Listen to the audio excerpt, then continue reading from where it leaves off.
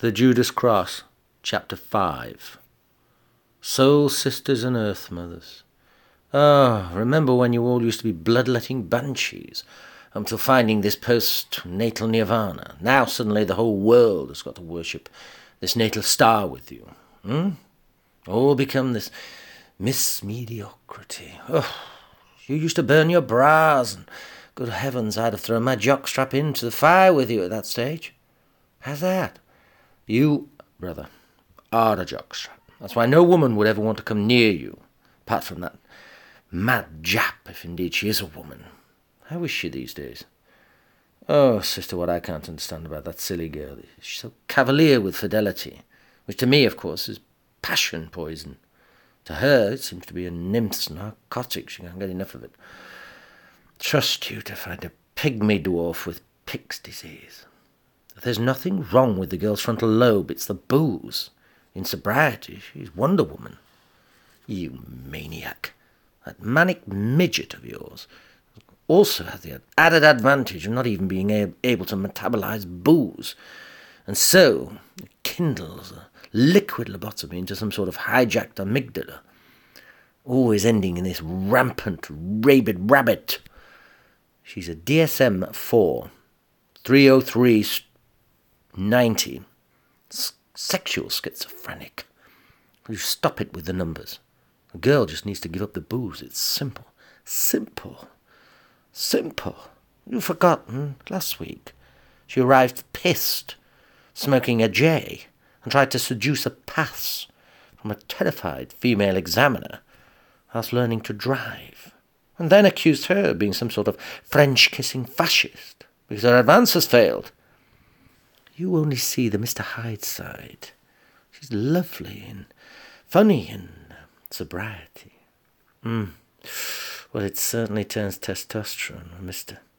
Masculine comes out to play. I mean, look at Christmas past. She locked you both into handcuffs and chains and tried to starve you to death in the cellar. What's that all about? Hey, you were given a police caution at your hospital bedside. Have you forgotten? She's a delinquent dipsomaniac, an F10/17, with a couple of 305s thrown in for good measure. There you go again, rolling the numbers. It's just nobody's. They're not numbers. To you, they're just DSM or ICD codes. Oh, that's rich coming from a perfect 301/81, eh? I am happy with me. That's all that matters. Whatever your dice roll, it means nothing to me. Keep your numbers. I am flesh and blood, not some loony lottery score. It seems to me like the whole world has had, well, the more numbers they have, the more you and everyone else thinks about them. I'm not one of your mental members, okay? Everybody has DSM codes. You wouldn't be human otherwise. Look, sister. There are no codes on board my computer, okay? It's fine. If it begins to malfunction, I will call you my favourite little mind mechanic. Then you can come and tinker with my Ted. How's that?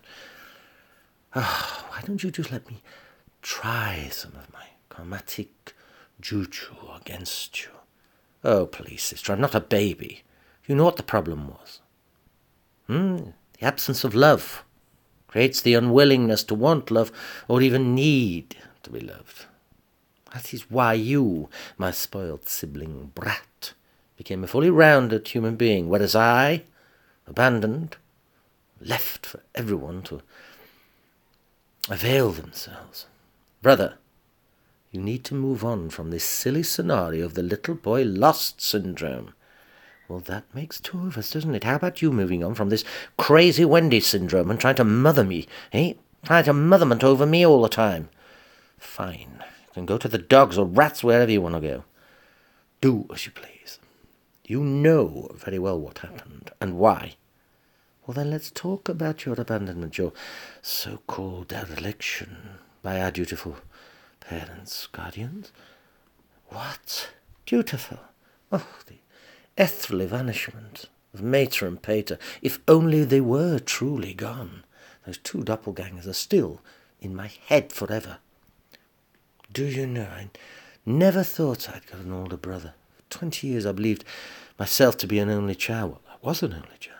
You were never mentioned. For nigh on 20 years. Yes, the black sheep.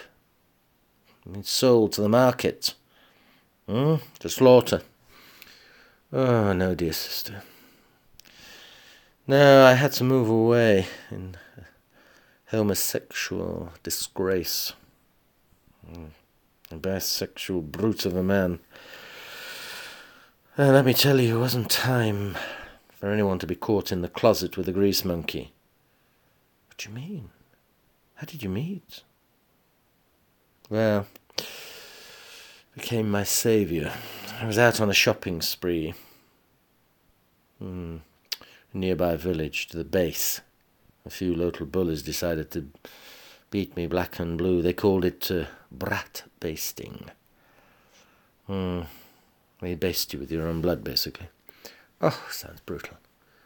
Yes, you had to be careful on the back streets. I had strayed from the straight and narrow, the main track, and got myself lost down a dead-end street. They were out on a black finishing Friday, full of fizz. Whilst I was mincing around with my mother's bloody string shopping bag. Anyway, I was cornered, captured, and I was taking a proper bloody beating. Then what? Then Big Kelvin happened. Hoving into view, he told the men to leave me and run back home to their little old jungle land. But they circled him. The larger one telling Kelvin to mind his business. It was a threat to his leadership, so, well, I had never ever seen a bear fight before.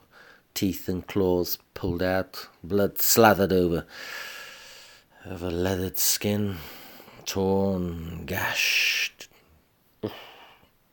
ripped. 6 brutal knockouts.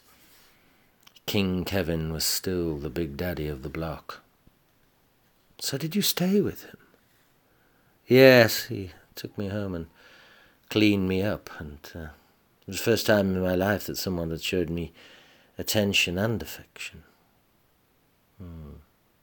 We shared space up on Leopard Rock. When did you realize that you were maybe of the purple persuasion? I mean, obviously your body is masculinized, but your brain feminized. That old 47th chromosome. Well, I was having bi-curious thoughts and pubescent peers. Then things began to shapeshift towards a bilingual bisexual flirtation with a French teacher. Precocious, pubescent. Then really my love map sort of limerence was lit up by an officer's wife who engaged me in a little hepaphilia, which then led on to my sort of fag fetish and finished with raptophilia. You engaged in rape and bestiality. No, sister. 'Twas I was perpetrated against me many times, my spoiled sibling sister. I don't believe you. I could have done such a thing. Well, they always say incest is a perverted pursuit for all the family, do they not? No. Tell me now we're here, a secret hiding place. Tell me who it was in the torture garden. Was it a paedophile's playground or something? Come on, sister, that was a long time ago. I don't really want to go back to the torment of the torture garden. We're here now, so peaceful, living hippie and happy. Take me back, come on, brother. Let me see the torment, the torturer. No, sister, I've warned you about inside my head. It's not a pleasant place. Not a pleasant place at all. Let's go back. Come on, slowly. 1, 2, 3.